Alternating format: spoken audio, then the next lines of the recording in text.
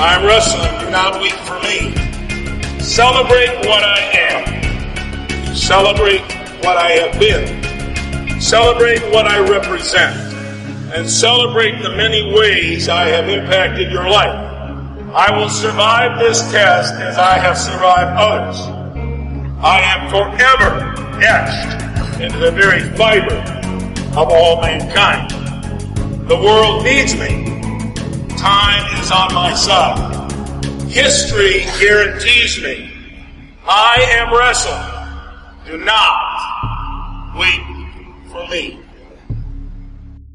What's up, everybody? This is Ben Askren. Welcome to episode 30 of the T-Row and Funky Show. I'm joined, as always, by my man Tommy Rowlands, who is in, not Ohio, but he's in Iowa today. What's going on, Tommy? You're on the road? What's up, my brother? Yes, I am away on business. I'm in Cedar Rapids, Iowa. Company I work for just set up a facility here, so I'm spending a couple days out here. So I'm podcasting away in Cedar Rapids, God's country. You know, you could argue it's the capital of wrestling in America, this state. So, well, we you know what? When we have an old timer, Jerry Briscoe, on a little later, and I bet he's going to take us all the way back to a man named Frank Gotch. And boom, the yep. German, bone on bone. You know, all the way from Iowa. Where is he from? Humboldt, I believe. Humboldt, Iowa. There you go. So you are in the motherland. Now, did you stop by Cedar Falls and see your old nemesis, Tommy? Oh my God, Tolly Thompson. Did you see him today by any chance? No, I didn't. I flew in, landed in Cedar Rapids, drove to Des Moines and back, and now I'm back in Cedar Rapids and looking forward to a nice rest and talking some wrestling. Boom. You know, that Tolly's, that's a big old guy out there at Cedar Falls. He's a big boy. Good guy, man. Good guy. And you lost him in the 2004 Trials Finals when you were a young guy? No, I lost to him when I was 19 in the 2001 mini tournament. I got smacked around. And then I beat him in the finals of the mini tournament in 2002. And then that's what it was. I don't believe we've wrestled since. Okay, fair enough. Yeah. So I follow you on Facebook. I saw your updates. You were listening to some country music. So you just want me to go off on the World Cup? I still followed all the results. Why can't we talk about the CMA Fest? Well, I mean, I would venture to guess some of our listeners are interested in country music, but I sure give it a little plug. What do you got from the CMA Fest? I highly recommend attending the CMA Fest. It's my third year in a row doing it. It's 3 nights in a row. Well, 4 nights in a row. We only stay for 3. If you like country music, there is not a better time you could have. Wow. I'll just leave it at that. And then, Great you know what? time. There's 2 country music festivals here in Wisconsin. There was a Country Thunder, I believe, was just in Eau Claire last week. And I know a good friend, coach at Eastern Michigan, Luke Smith, was attending that. And then a couple of my wrestlers are missing practice this week because they're going to, I believe it's called Country USA in Oshkosh. Well, I'm not particularly fond of country music. I don't hate it, but I would not attend. The redneckedness of the festival would just bug me out a little bit. Well, let me tell you, there's zero redneckedness at this festival. Right. You are crazy. Okay. In country music, there's some redneckedness. If you are a single male, there is not a better place to be than Nashville, Tennessee, the weekend of the CMA Fest. Let's just say that. Well, and I was with my wife, and even she was saying the same thing. So it's not hardly redneckedness. Well, redneck women, they like to get down too, and they need to so. I'll send a note to my former single self 10 years ago to attend. That's right. I think I'm 12 years back, so yeah. Gotcha. Okay, so let's go. World Cup. Tommy, I actually had a down weekend. I didn't have much going on. So I watched, I want to say a good six, maybe up to 8 hours of World Cup action. Fun, man. I haven't got to watch that much super high-level wrestling in a long time. And obviously, so first and foremost, thank you to Flo. I remember, when I competed, and I'm sure you competed in a few of them, the World Cup in 2008 in Vladikavkaz, there wasn't a damn camera in the building. No one knew the results. I mean, and then my brother competed in Tehran in 2013, and same thing. I couldn't watch any of his matches. I could barely find the damn results of who he wrestled and what the score was. And so now to be able to sit on my couch and watch literally all of the matches, man, times are changing, huh? No doubt. I think, the best way to put it is that there was never a demand to watch the World Cup because it never was part of, people never knew how great it was, and Flow Wrestling is like creating demand out of nothing. And I think people now want to watch the World Cup. I mean, it's cool. It's a team atmosphere. The dual format is easier to follow as a casual fan. It's easier to be a patriotic fan when you're watching it that way. And I thought, and to your point, I was at the country concert, but I followed all the results and I felt the enthusiasm from the American wrestling community on social media all weekend. I followed all the results religiously, and it sounds like it was a tremendous success on Flow. Yeah, I mean, it sure appeared that way. You know what? One of the things I have to commend, and this is one of the things we talk about in the Professional Wrestling League, is the production value was good. I mean, it was good announcing. The venue looked good. It looked pretty full. The fans seemed to be into it. There was the Iranian fans, obviously. There was a good contingent of USA fans. And so, man, it was just a great environment for wrestling. There was a lot of really good matches. I don't know which ones you cared about, but obviously the Iran-USA match to go to the finals was a really good match. You know what? And overall, Team USA, I know we're on our home turf, but we looked really good because we were competing without Jordan Burroughs. Without Delagnev. So, we were down a few, and obviously Russia didn't bring their first team, and Iran was without Yazdani at 97 kilo. But I thought Jaden did very well for himself. He went 3-1. Frank the Tank. Tommy, maybe I might be unpatriotic, but I don't love Frank's wrestling style, but he did a good job. He had great results. I find his style to be fairly boring. And then James Green, what a difference a weight class makes. I mean, unbelievable, isn't it? It's crazy, just what that weight cut took out of him, because he looked like dog crap at the trials at 143, and then you put it back up to 154, and he's a freaking animal. 4-0, wrestler of the week. What did he beat? Like 3 guys in the top 10 at that weight. Yeah. Not that he was any worse because he was a bronze medalist from last year, but yeah, just very, very impressive results across the board, Team USA wise. You had Kyle Snyder going 4-0. And did you watch his matches? Because he had a couple. Yeah, I watched all of his. I watched some of Jaden's. Okay. I watched one of Molinaro's. I watched Dennis's match against the Georgian. Dennis might be outgunned a little bit. I know a lot of people like him, and a lot of my wrestlers, in particular at AWA, were commenting on how much they loved the Wildman documentary that just came out on Flow. But and they were, a lot of people are high on him, but he kind of looks to be outgunned. I mean, how do you feel? Yeah, I do feel that way. I'm not really it's not like I didn't feel that way when he made the team, and I don't mean that in a negative way. I just don't feel like he's at the level that Snyder is, or that Burroughs is, or that Delagnev is. And candidly, I didn't think Jaden was at that level until approximately, I don't know. I started to believe in the middle of his qualifying event, wow, holy smokes. And so, those 4 guys are, to me, a step above the rest of our team. Well, Molinaro, like I said, listen, I don't love his style, but the guy was winning matches. No, I'm just saying that he's doing well too. Our team is wrestling well. I think we've got 4 guys that are top 5 in the world. That's 2/3 of our Olympic team. 4 guys that so I'm assuming you're saying Delagnev, Snyder, Cox, and Burroughs? Correct. 4 out of the 6. Yeah, that's 2/3 of the Olympic team. I think is legitimately top 5. Where does Molinaro sit right now? Because, like I said, it wasn't pretty, but he won the matches.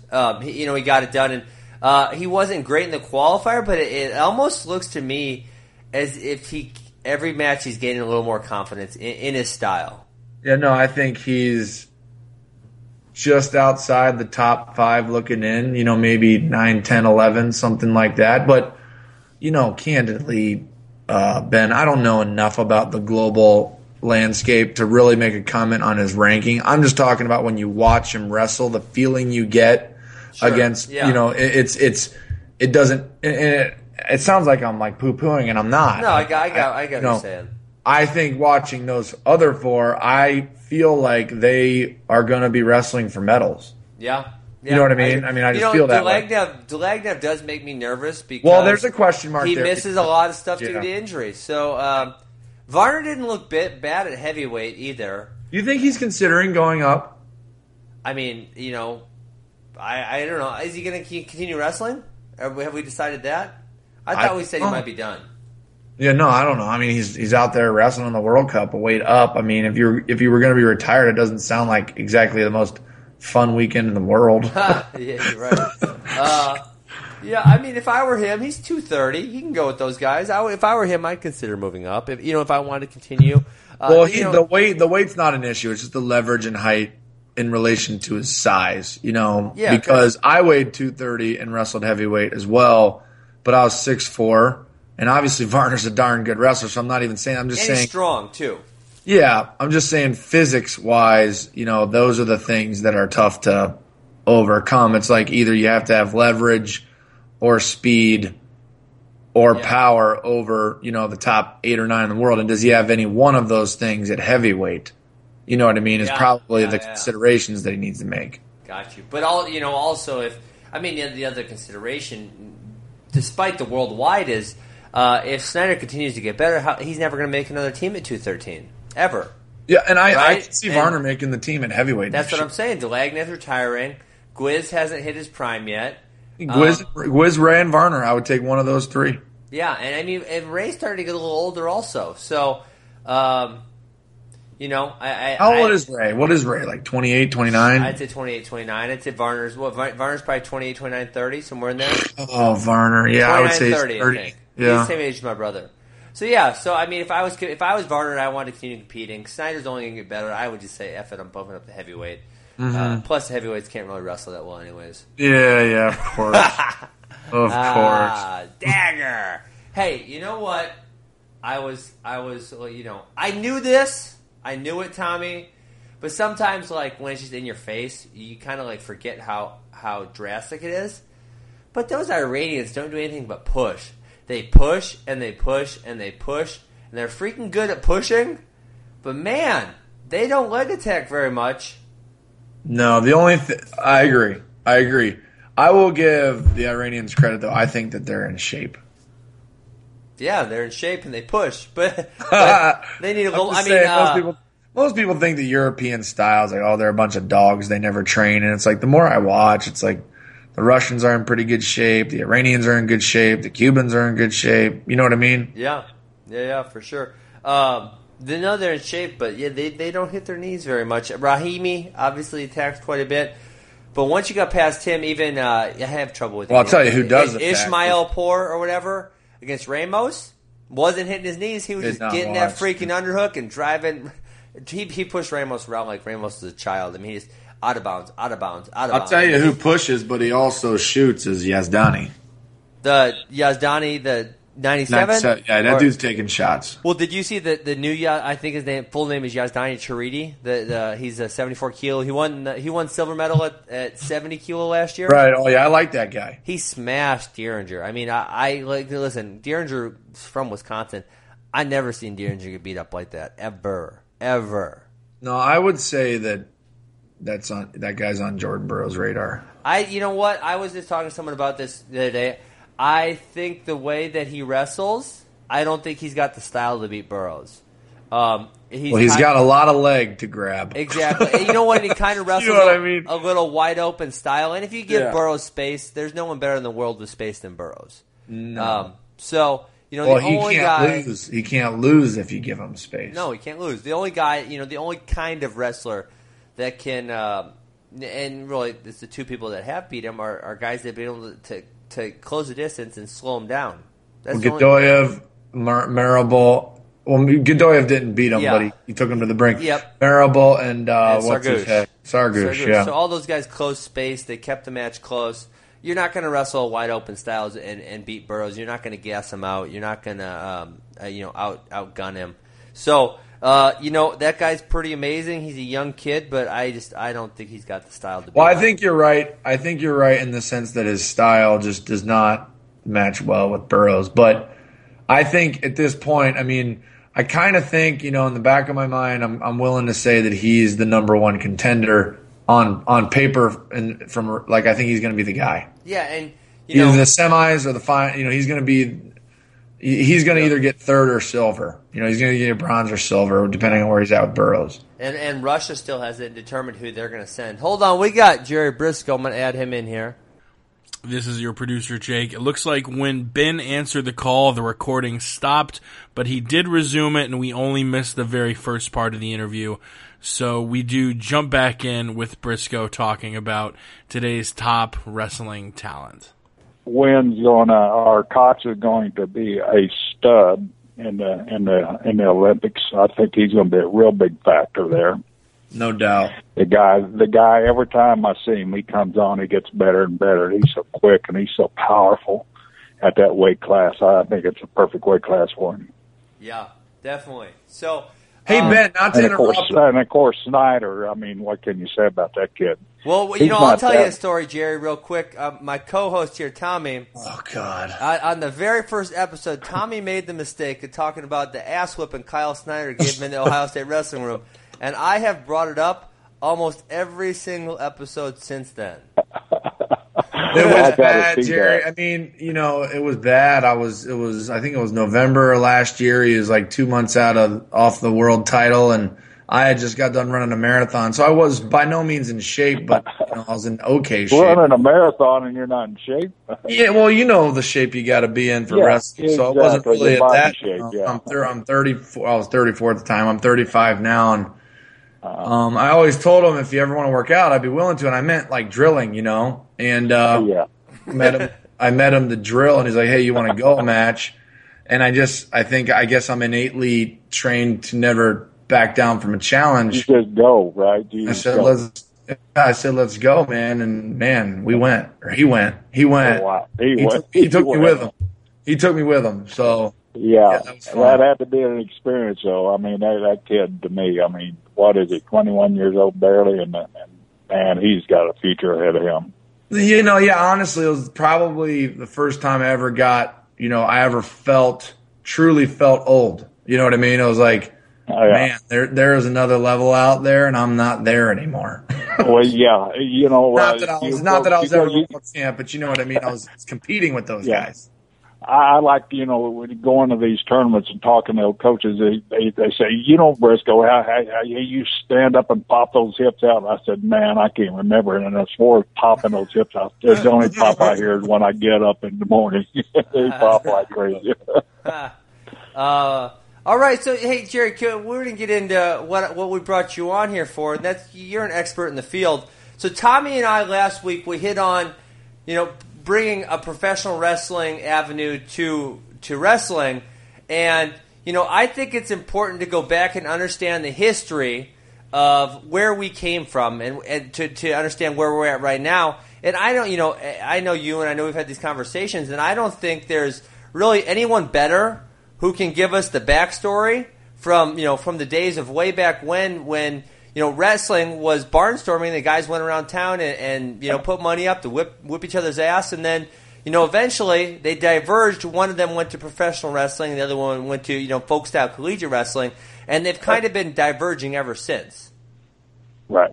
Well, Ben, all this happened back in the 20s with Gotch and Hackensmith, two great Greco wrestlers, and for Hackensmith, of course, a German, and Gotch, an Iowan. They just put statues of him in Iowa this past year. But they had probably the last legitimate series of wrestling, and then after that, it started.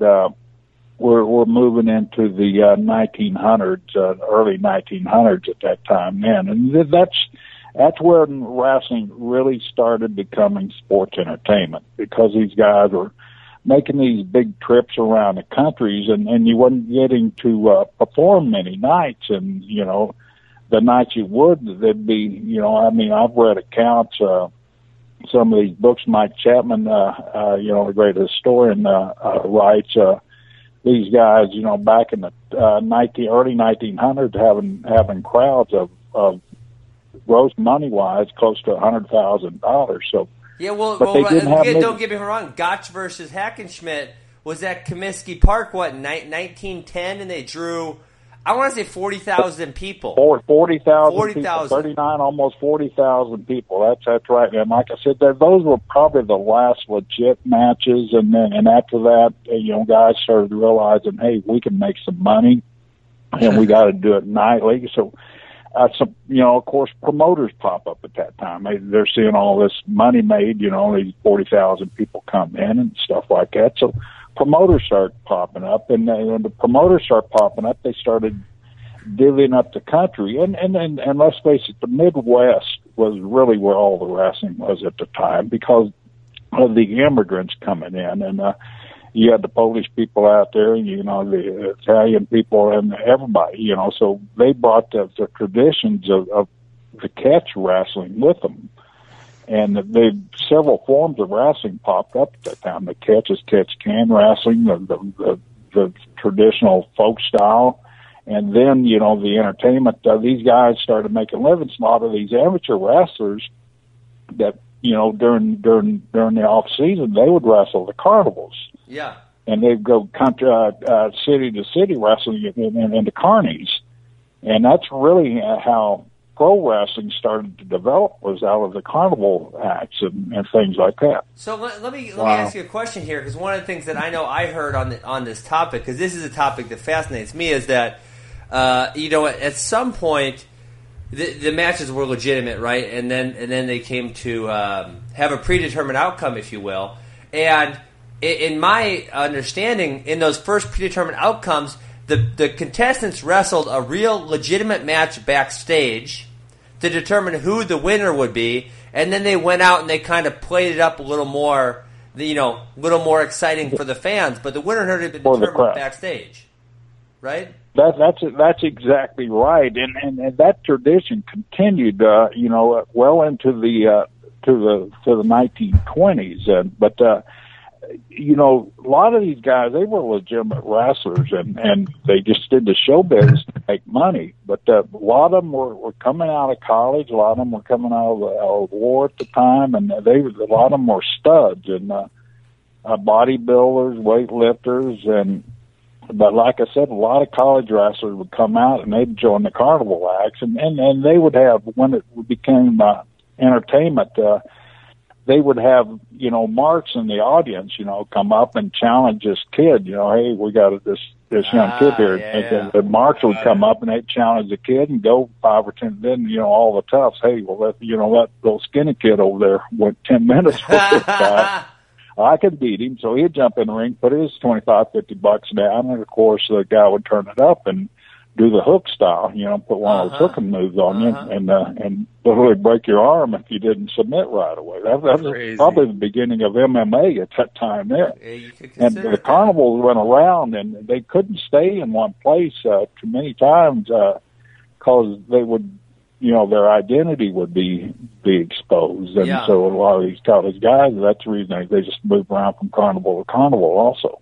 So then at what point does it become more, more of like a promotion or an organization? Like I know one that's on ESPN Classic all the time is the AWA, which I believe maybe Vern Gagne, who was a real legitimate wrestler at the University of Minnesota, had some part in organizing or managing.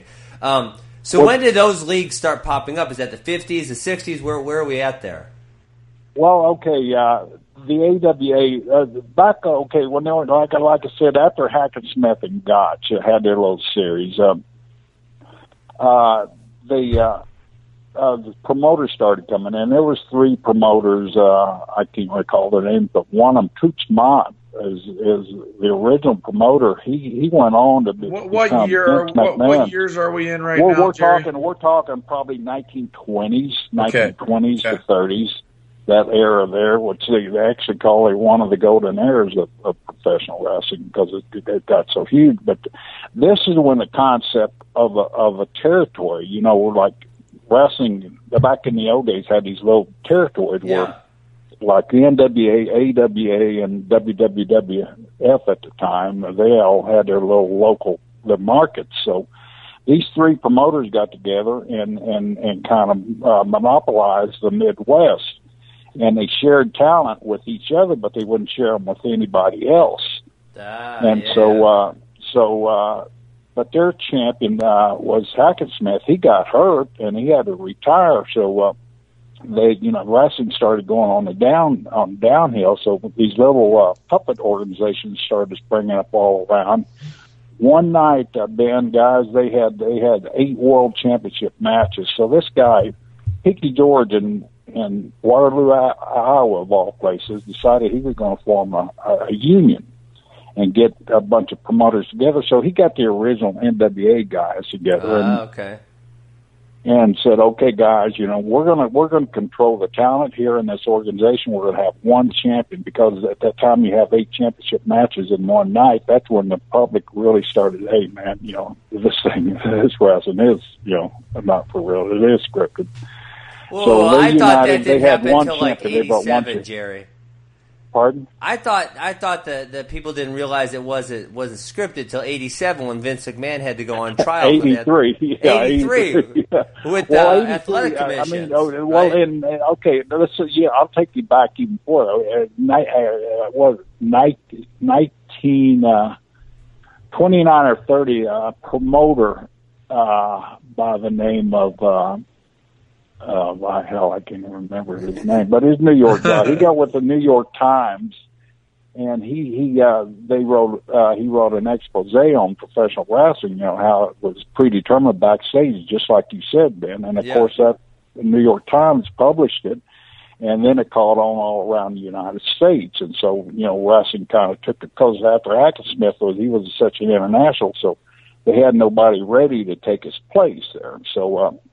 So it kind of died, and these promoters got together and they started building their own little champions and trading talent and starving out the other little promotion business. So they ended up the only ones. But then their champion gets hurt, and like I said, kind of all goes to hell. So Pinky George got together in Iowa with like 10, 12 promoters and developed the NWA, which Vern Gagne was one of them.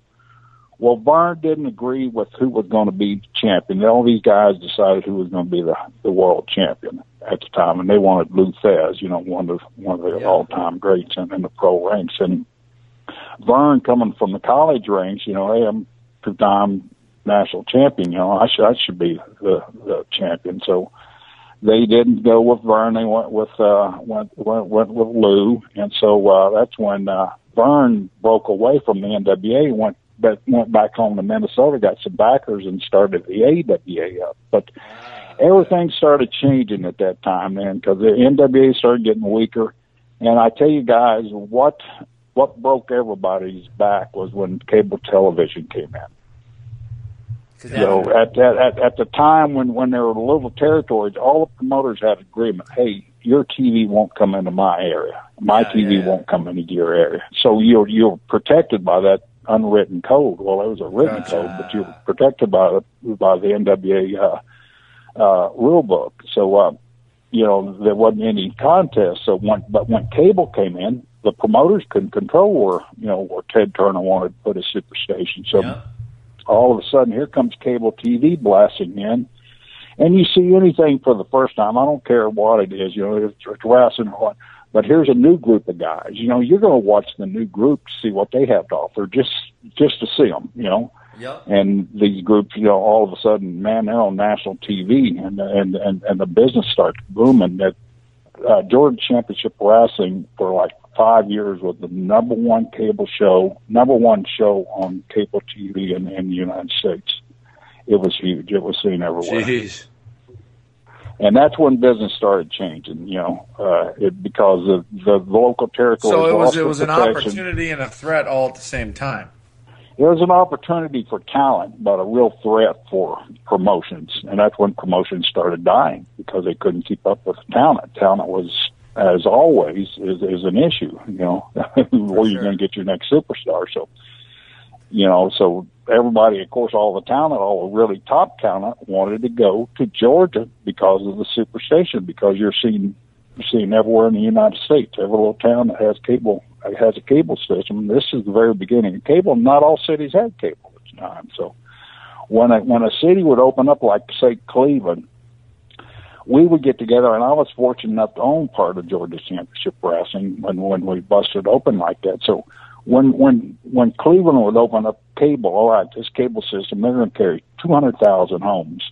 So we'd figure out where the meat of that 200,000 people is, and then we'd go into Cleveland and rent a building right smack dab in the middle of that footprint of that 200,000 people and sell out the arena. So we really got into the science of chasing the ratings around the country at that time, and it was successful as heck.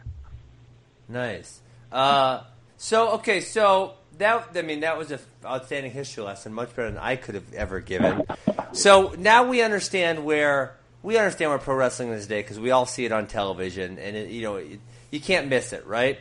And it's everywhere. I was making the point to Tommy that the WrestleMania, this year probably made more money in one weekend than amateur wrestling has made in the last 50 years, all events combined, right? So I would say you're right on the money there. Let's go with, your opinion, amateur wrestling. I hate calling it amateur wrestling, but we need to make a definition right here, right? So if I know, I agree with you. I just say wrestling. Wrestling. It's wrestling. If we wrestle with an R. If we as the sport of wrestling are to take some lessons from professional wrestling, what is it that we could take, and what is it that you would say that amateur wrestling needs to do to create a legitimate professional league that can stand on its own 2 feet and create revenue for itself? Well, I'm going to say something that's going to piss a lot of people off. That's what Jerry, we love it. I love pissing people off. I'm going to say, let these guys have a friggin' personality. I love it. And damn it, bar them or suspend them, fine them, or kick them off the damn team or something. Don't let them run to the back. Get those interviews. Get that emotion.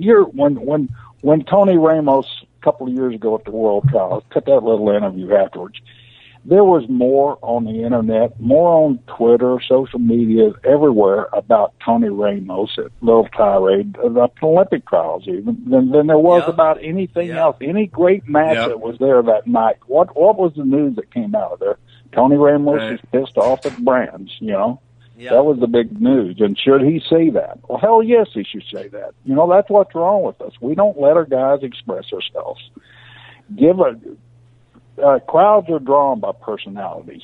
Of course. We've had some of the greatest athletes in the world with Sanderson, Smith, and guys like that, and Askren. And I tell you, Ben, I told you right when I first met you, I can't remember how many years ago. We're getting 2006, old. I think. 2007, maybe. 2006.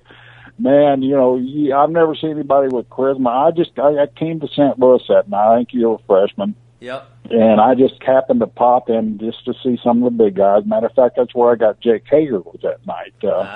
Jack Swagger now. Yep, Jake Hager, I wrestled him. Heavyweight that night. But anyway, I'm sitting there, and I'm a fan. So, I don't have to get to the arena until the big guys wrestle. But I'm a fan. I love wrestling. So I go and I watch everybody, 25-pounders on up, because I enjoy the competition. And so all of a sudden I hear this rumble, and I look out, and I look at the back, and here comes this guy with the damn throw, bouncing up and down. I said, who the hell is this guy here? You hop onto that mat, and there was nothing but action for 7 minutes in that crowd. I mean, you get what our guys talk about all the time. You got the pops, brother. You got the pops of the evening. When you get those pops, whether they're booing your ass, which they did in a lot of places, or cheering your ass, you're getting a reaction, and that's what in pros that we work for, and that's what draws money, is getting reactions. Yeah. And you did it, and you probably didn't have too many empty arenas when you were in college. No, and obviously now, especially listening to Chael. He's a big fan of professional wrestling, obviously. And, right. This is kind of our craft, because with MMA, they say, right now I fight MMA to make money. I make no bones about that, Jerry. And one of the things is people need to tune in order for me to make money. If no one's tuning in, no one's going to give me a paycheck to go fight somebody, right? And so it doesn't matter if they love you or they hate you. If they're tuning in, you're good to go, right? And so, You're 100% on this personality thing, and so, but the wrestling culture, right, has said no personality. You got to keep the interviews blunt. So, if we're going to create these and we have a few of them. Jake Herbert's a good personality. Tony right? Ramos Absolutely. Says what he wants. Jake's another one. But do we set up some kind of seminar where we teach these guys to say some shit so they get some controversy stewing, or how do we get these guys? How do we change the culture? Because obviously in pro wrestling they make them do it. If you don't know how to talk on the microphone, you're not getting out. You don't make money. Out. You don't make money. You don't make money. You're one of those guys looking at the lights every night. If you can't talk, and so that's not what you want. But you're changing the culture. You got to change with these kids. And I think some of these high school kids get it, because I go to a lot of high school tournaments here in Florida, and I see some personalities starting to come out, and I think it's because of UFC. I think it's because of WWE, and I don't think it's a bad thing. And I always chuckle my butt off when at National when I see a guy do a backflip or a cartwheel or after a match or run up in the stands. I love that reaction. Love it. And the crowd loves the reaction. I mean, holy cow! Can't they get that? So Jerry, look at their own product? Or are they too close to the product to look let's at? Take a step. Let's take a step back here, because we're talking about what we can do better, this, that, and the other thing. You have a wrestling background, and you've been a part of a promotion outside of amateur wrestling as we know it. Just a plain question: do you think it can be done? Do you think wrestling can be a profit-generating revenue stream that sustains itself and yields significant dollars for everybody involved and significant visibility? Do you think it can be done?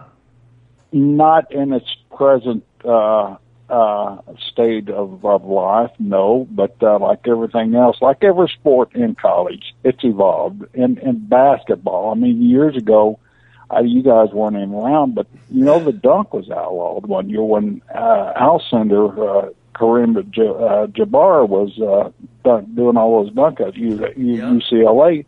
They barred the dunk for like 2 years, and the people got bored. Hey, man, that's profound. So they brought it back. That is so profound.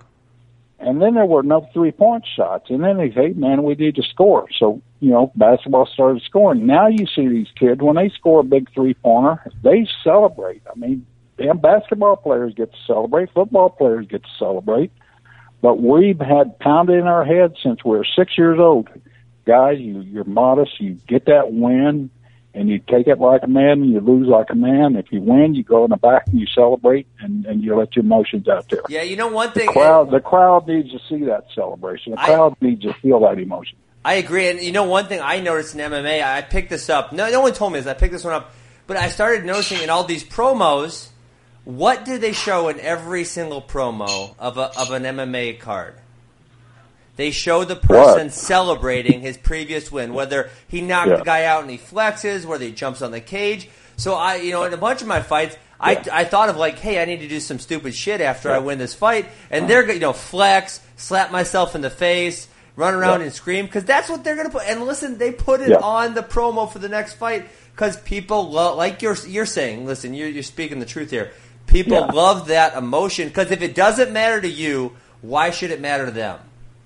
Exactly. If you can't get emotionally invested in a talent on the mat, then the public when they're watching TV, like you watch TV, I watched MMA. We were all sitting there cheering and booing and everything, because you get involved, you get emotionally involved in it. But if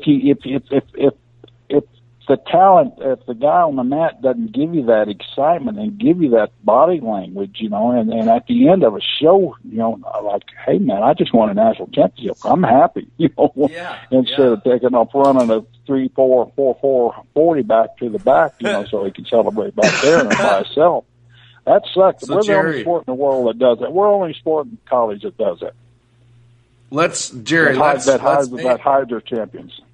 Let's wave the magic wand, Jerry. You're running wrestling.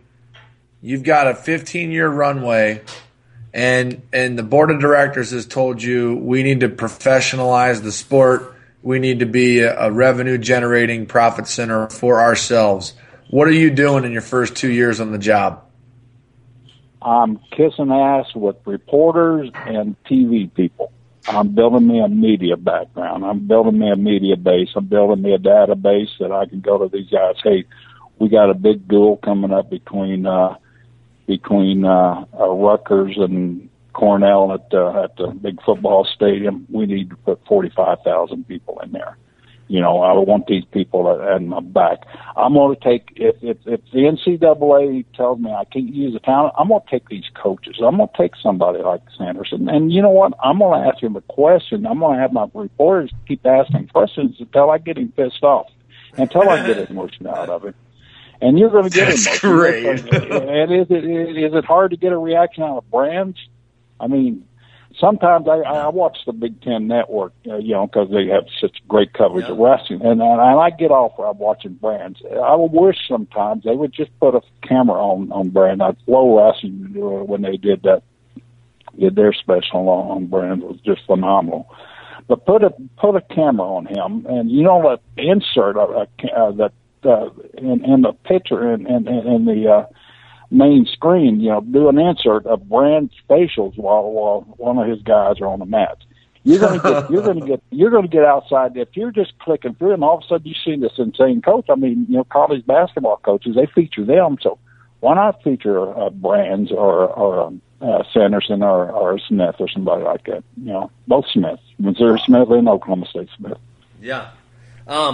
And so obviously we've talked about personalities, we've talked about controversy. And those are two of the certain elements you need to build a successful money-making organization. Another one, I think you need is you need to have a purpose for the organization. And I think this is, I've talked circles around this with Mr. Chael because he loves professional wrestling.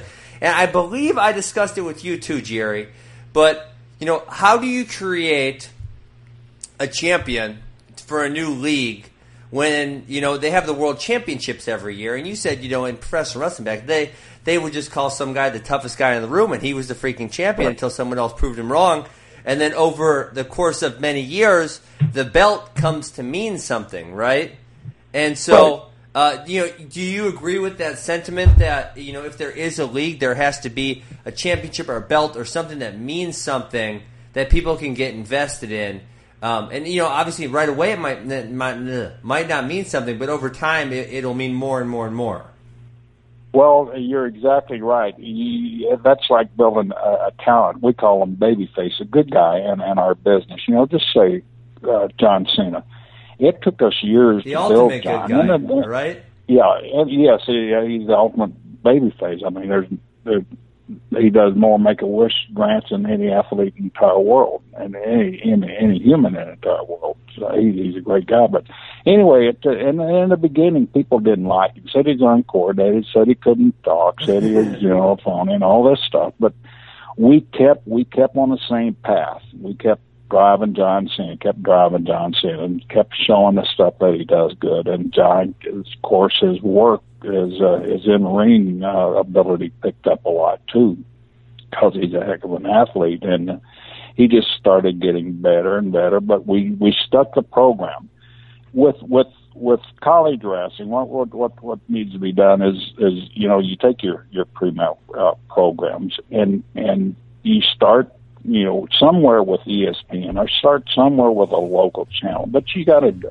guys, TV. If you're building an amateur league, TV is your main thing, and you can't build a program without a good TV coverage.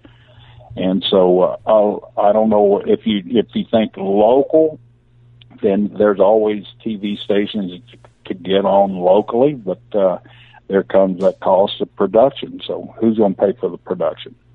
There's a lot of variables. Obviously, the WWE has a WWE network. Do you see the online streaming for sports as the future? Because WWE's investing in that, obviously, and ESPN's losing viewership. Obviously, TV is important, but do you think the online streaming is the possible future of sports programming? Well, it is for us, and we're looking now. I mean, we're our network has grown so much in the last couple of years. I think now we're like number 5 network in the world. You know, behind Netflix and the major ones like that. That's amazing. We're all up over 1.5 million subscribers worldwide, and we haven't even got into China yet. China is our next market. Once we get into China, one Providence in China, we look to probably match the our subscription level with one Providence. Wow. Oh my God. And that's just right around the corner, Yeah. And when that market opens up, it's going to be tremendous for us. We're huge everywhere, but that's a hidden market. That in India and of course South America. Yeah. So we talked about pro wrestling. Let's talk some fun stuff. Who you got coming down the pipeline for that we would know that's a real wrestler that's going to make it big in the WWE? Who's the next big thing? It's funny, that Chaz Betts, who was on the Greco team a few years ago, is now what's his name? Chad Gable. Chad Gable. Chad Gable. Love it. I follow him on Twitter. Yeah, and so he's doing fantastic. And did you see that deal that Danny did for him? He did that Reddy, Willing, and Gable towel bit for Chaz too, which was fantastic. And Chaz's tag team partner, Jason Jordan, is Nathan Everhart that wrestled in Indiana. Yeah. I could never remember that guy's name. I looked at his picture and I'm like, I know this guy wrestled for Indiana, but I cannot remember his name. Yeah, Nathan Everhart. He's going to be a big star. Those two right there, just off the top of my head, and what's current on NXT, those two right now are blowing everybody in the world away. It's just not a USA thing with them. They were just over in the UK and just blew out the UK over there. Really? So why can't you? So there's some good guys. I got out of 70 talents down there. I think we amateur wrestling, college wrestling got probably 15 guys down there, Nice. and then more on the way. Jerry, were you behind recruiting Nick Nemeth, who is now Dolph Ziggler? I sure was, and my old buddy Tadaki Hata is the one that brought Nick to me. Tadaki, Wow. we were in Cleveland one night, and Tadaki called me, and hey, I got a kid up here that wants to be in pro wrestling. I want you to meet him. I said, come on down, So That's crazy. Nick I'm an came down that night. Ohio boy, and we're the same age, so it's crazy to see where he's at. Yeah, well, what a good guy he is too, and he's well deserving, and he's making a bundle right now. But he's a good kid. But Hata's the one that turned me on to him. And Wow. Lesnar, I got Brock through Jay. Jay and I were in the same recruiting class, so Jerry, Brock. let me cut you off here. I didn't give you the proper introduction. My wife yells at me all the time because I don't introduce people well enough. And so for our listeners who are maybe not as informed, they're not as in the know, Jerry, he wrestled at Oklahoma State in the 60s, and obviously, as we're talking about, made his way into professional wrestling, but was teammates with Tadaki Hata and all these other huge names that were at Oklahoma State in that era. Yeah, I was in there with a bunch of studs, from Father to USA's first world freestyle champion, to Bill Harlow, who just got inducted into the Hall of Fame. They were the ones that kept my name off that starting board. And I was a good practice room wrestler, but I never really was any good, in public until I got into the entertainment. So, Brock, obviously, as you just mentioned, is now so they just announced he's coming back to fight UFC 200. He hasn't fought in approximately 5 years. Obviously, Ben, let me ask you. Let's change the roles here. What do you? Let's think go. I mean, I'd like to hear your opinion on it. Yeah. You and I talked about Punk and all that. And Punk's got to be sitting there. What the hell is going on? Here. So what is Jerry asking? What you think, Bren? What do you think? Yeah, I'm asking Ben. What do you think about it? Well, I think that with every situation, Jerry, there's a lot of angles to look at it from. Like, I can't look Brock in the eyes and say, "What do you want to get out of this?" Maybe he's mad he got his ass kicked in his last fight and wants another shot. Maybe he wants to hang it up to Victor, right? Or maybe he wants to. He's going to make a bunch of millions of dollars. Maybe that's what he wants. Maybe There's some crossover because obviously he said he's going back to SummerSlam, which is in August. So it's not like he's going to have a career with the UFC. As far as the UFC is concerned, Brock's going to make them a lot of damn money. They needed kind of an exclamation point. Both organizations a lot of money. Yeah. So they need an exclamation point for UFC 200. So, I know a lot of other fighters feel kind of cheated by the push Brock's getting, but Brock, they should. Brock is Brock. They should. But he's Brock. He's going to make millions of dollars, and Brock, you got to accept is that. Brock. I mean, Brock is a freak. You can't. That our guys who get pissed off that Brock comes in and gets all the big money. Well, it's the same thing that UFC. But that organization, as ours, is driven by big guys. Yeah. And once they lost Lesnar, I mean, all those heavyweights are big guys, but none of them had that beast mode like Lesnar has. That look, that I'll kill your ass. He's a guy you're legitimately afraid to look in the eyes. Most people are. Afraid. Well, Jerry, it's kind of like what we talked about it last week, and kind of reminds me of what we were discussing, Ben, but your market value is nothing more or less than what people are willing to pay.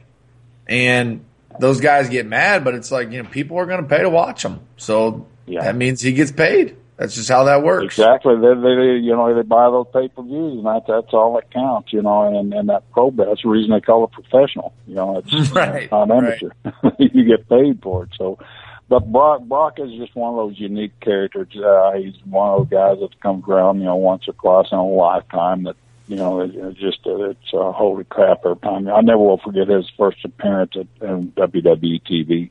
What happened? People, they're dolls. He walked out. He ran out. He did a run in and destroyed some guy. But all we had him do was go out and do a double leg takedown into a body slam.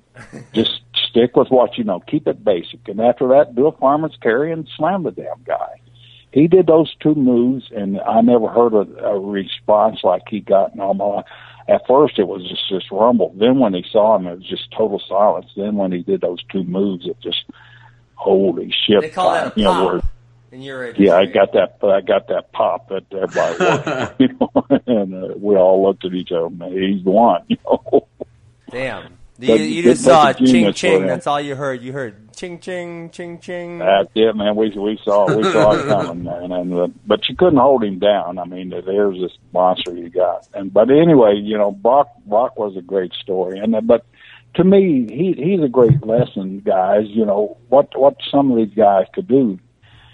Come to WWE, learn how to be a star, learn how to sell those pay-per-views, and if you got that talent, you can bypass all those preliminary stuff and go right straight to the main event at UFC. It looks like, and then come back and main event SummerSlam for WWE. Yeah, so that's for sure. But to me, if I was a big guy in college, I'd look at Lesnar and I'd see that path that he's taken, and he's successful in both of them. So that means you can be successful in if you're dedicated. And then going back to what you're saying, why he's coming back, I think it was the first scenario that you said. I think he left UFC with such a bitter taste, getting beat, getting embarrassed, and I think he's going to go out. And I don't know much about the guy he's fighting. I just know he's a good striker, and Brock's one of those guys that you hit him right and he goes down. But I don't know if he'll get to the point where Brock will let him hit him. I think Brock will be in on his legs so quick. There won't be any striking going on. Yeah, I mean, I think that fight goes one of two ways, and it goes one of those two ways very, very, very quickly. Either Brock takes him down and beats the tar out of him, or he gets his takedown stuff, and Mark Hunt probably knocks him out. I think so. Like you're saying, I think it goes one of two ways. Really, really, really, really quickly. So let's transition to another big guy, Jerry. Why can't you get Nick Gwiazdowski signed up? Well, there's a little thing called 2020. That's what he wants? Believe me, that's what he wants. That's it. And I hope he gets it. And he's a young man. He'll only be in his late 20s at 2020, so...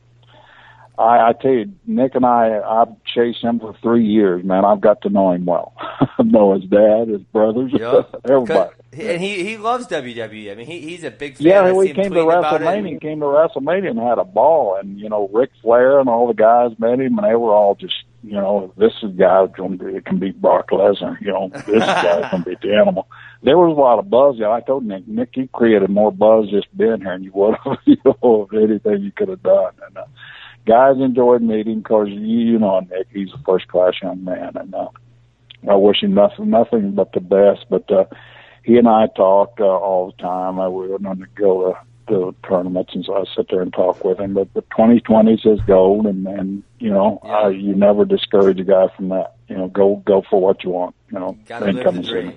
I'll be there. I'm gonna be there. I'll be waiting. Awesome. That's great. So, okay, end of the story. If Tommy and I get this professionally up and running, which, you know, we're just bullshitting about it now, but, you know, down the road, who knows? It is really legitimately one of my dreams to start this, you know, in America, to have and I've been a part of two failed ventures, so we can count on you to come in. That's Tommy, you're going to jump in. He's been a part of two failed ventures. You know, Vince McMahon declared bankrupt twice before he hit on WWE. You got to fail. How much money? How much, Jerry?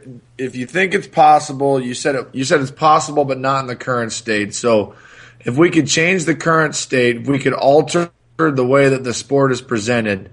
How much money do you think it would take? And we're spitballing here, as you know. How much money would it take before the organization became cash flow positive and was done bleeding money? Okay, well, you know, we've been talking about all these promoters, and most of them going broke, right? Well, I'll leave you with a little quote that Terry Funk says.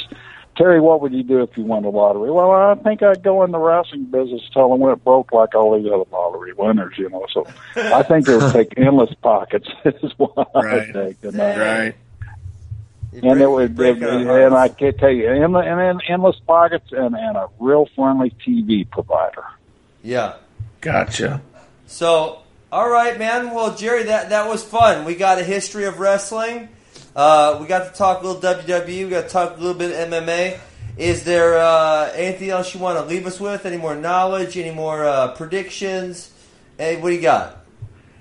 No, Ben, I just want you to knock out everybody getting that damn ring with. Remember, fighting's like a dance card at the homecoming queen. You only got so many spaces, so take advantage of all of them. That's awesome. Yes, That's sir. great. Well, thank you, Jerry, for coming on. Thank we appreciate you, Jerry. it, and that was a lot of fun. All right, guys. Have a great night. I really enjoyed it, and I hope it's good, man. Talk to you later. Thanks, Jerry. See ya. So, Ben, Tommy, how did you not get signed up with Jerry? What would your WWE character have been? You know, I'm a vanilla guy, and I was particularly out of college. But I remember people whispering to me that the WWE was asking, and I kind of had probably Jerry. I kind of had the Gwiz. I didn't spend any time with him. I didn't get pursued in a way that's memorable. But I remember people saying, they're asking about, you should think about that. And it was so, it was like, I kind of same reaction Gwiz has, and it was just like, what? Yeah, why would I do that? But now, I'm 35 and I got 4 kids. It's like, well, yeah, let's have a conversation. But the ship has sailed. So yeah, I'm Mark Ellis. I was trying to pitch him, and I was going to be his hype man. Because Jerry didn't say it, but what Jerry told me, right? And so this is before WWE's playing. This is before any of the smaller wrestlers really made it. What Jerry told me was, he goes, son, he's got that Oklahoma accent like you heard. He said, son, if you were 225 pounds, I'd make you $1 million a year, no problem. And I said, Jerry, I ain't never going to be 225, so I guess I'll get you around. But he tried to pursue a teammate of mine, Mark Ellis, who won a national title heavyweight, and I was trying to pitch Mark that he could be the cowboy preacher. That would have been his personality, and I could never sell Mark on it. I thought Mark would have been a great pro wrestler, but he would never pursue it. I think he did go down and do the tryout they call it the power plant for a week, but that was it. Well, it's difficult for people, Ben, to step outside of themselves. You don't struggle with that, but other people do, so it sounds ridiculous to them at the time, but when you really think about it, it's like, man, that's a hell of an opportunity. Hell of an opportunity. So, yeah, I mean, I think we learned, I think the main thing I always take away from those guys. That's a smart guy. He's seen a lot of stuff. I always like tapping into other people's wisdom. And when you said that on Facebook today about the kid that was asking you about what it took to transition from high school to college, you said, I can tell he's already going to be good because he's asking. Yeah. And, I like hearing from people like that because it's like, how could you not let their wisdom influence you? Yeah, because I mean, well, right when you cut to it, Tommy, I legitimately, one of my dreams in life is to have an American legitimate professional wrestling league that runs, that athletes make money, and that the organization makes money. It's gonna happen. It's gonna happen in our lifetime. It's gonna happen. Jerry's a guy that it's not the exact same field, but it's damn close. He's done it, right? I mean, and WWE wasn't what it was 40 years ago or 50 years ago when he started with them. It changed a lot. I mean, Ben, I would want to do it for a living now if I didn't think it took such deep pockets before it got going. You know, it's like, I mean, you got to go deep to get the traction you need before it becomes profitable, in my opinion. It's going to happen, though. Yeah. I think Flow Wrestling will be at the crossroads of it, too. Definitely. You know, I've been getting a lot of emails, messages. I even got a guy that called today and left me a 1:45 voicemail about how he loved our show. He's got all these ideas about professional wrestling. I wasn't really sure how he got my phone number, but he was excited. I gave it to him. He was passionate about it. So, you know what? I think this is a topic that hopefully we can revisit over and over and over again. It's a good off-season topic, too, because really we can just drill down, you know? So what do we got moving forward? I'll tell you, my camp season starts this Thursday, so I'm going to be busy. But what do we got moving forward from this? Next week, we got wrestling topics. What do we got? Wrestling topics, you know, we could do an episode on camps. Okay. What makes a good camp. We've got Fargo coming up. We were 5. I gave my guys this talk yesterday. I said, guys, we are 5 weeks and 2 days from the start of Cadet Freestyle and 5 weeks and 3 days from the start of Junior Freestyle. It's going to go fast. But for us, that's 5 episodes till we get right. there. So we got one episode on Fargo. We got one episode on the Olympics. Probably 2. That's a ways away. You know, that's I'm just thinking we got 10 weeks. You know, in the summer. Maybe we ask our listener base who else do you want us to get on the show? We've had some great guests: Rich Bender, Isaiah Martinez, and recently. We could always get Rich back on here and grill him some more. That was a lot of fun, and everyone seemed to enjoy that. He wanted to come back on. I feel like we cut him off, too, so maybe we should revisit that. That was a long episode, but next week, I don't think we have any wrestling events going on that we need to cover. So, if Rich wants to come back on, I guess we'd have to find a few topics. I would really like to get to the bottom of, are they really going to do this new weight thing? Because that would be freaking fantastic if it is. Another guy who I would like to talk to, Jake Herbert. I think he'd be a fun guest. He would be fun. And I could pick on him about how he used to whip his ass all the time. I'm in on that. For sure. Okay. All right, brother. Good episode. Good guest. I got to give you a lot of props for that. I didn't know how it would go.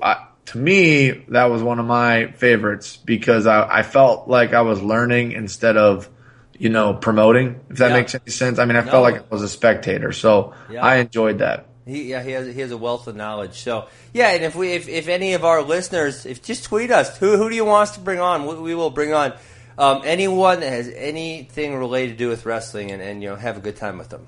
All right, brother. We're out. Have a great night, everybody. Thank you, Defense Soap, for all of your support. Have a good night. See you. You are listening to the T. Rowan Funky Show, and it is brought to you by Defense Soap. Defend what you've built. Tommy, I gotta say, I tried these products. He shipped me a box. I love them. I've had, if you know me, I've had ringworm issues for a long time. So I'm looking forward to putting these in my repertoire and hoping the ringworm does not come back ever. No doubt, Ben. And to top that off, the company was created by wrestlers. Guy Seiko wrestled at Cleveland State University. His son was an All-American in Virginia, so these people really get it. They know what the wrestling community needs.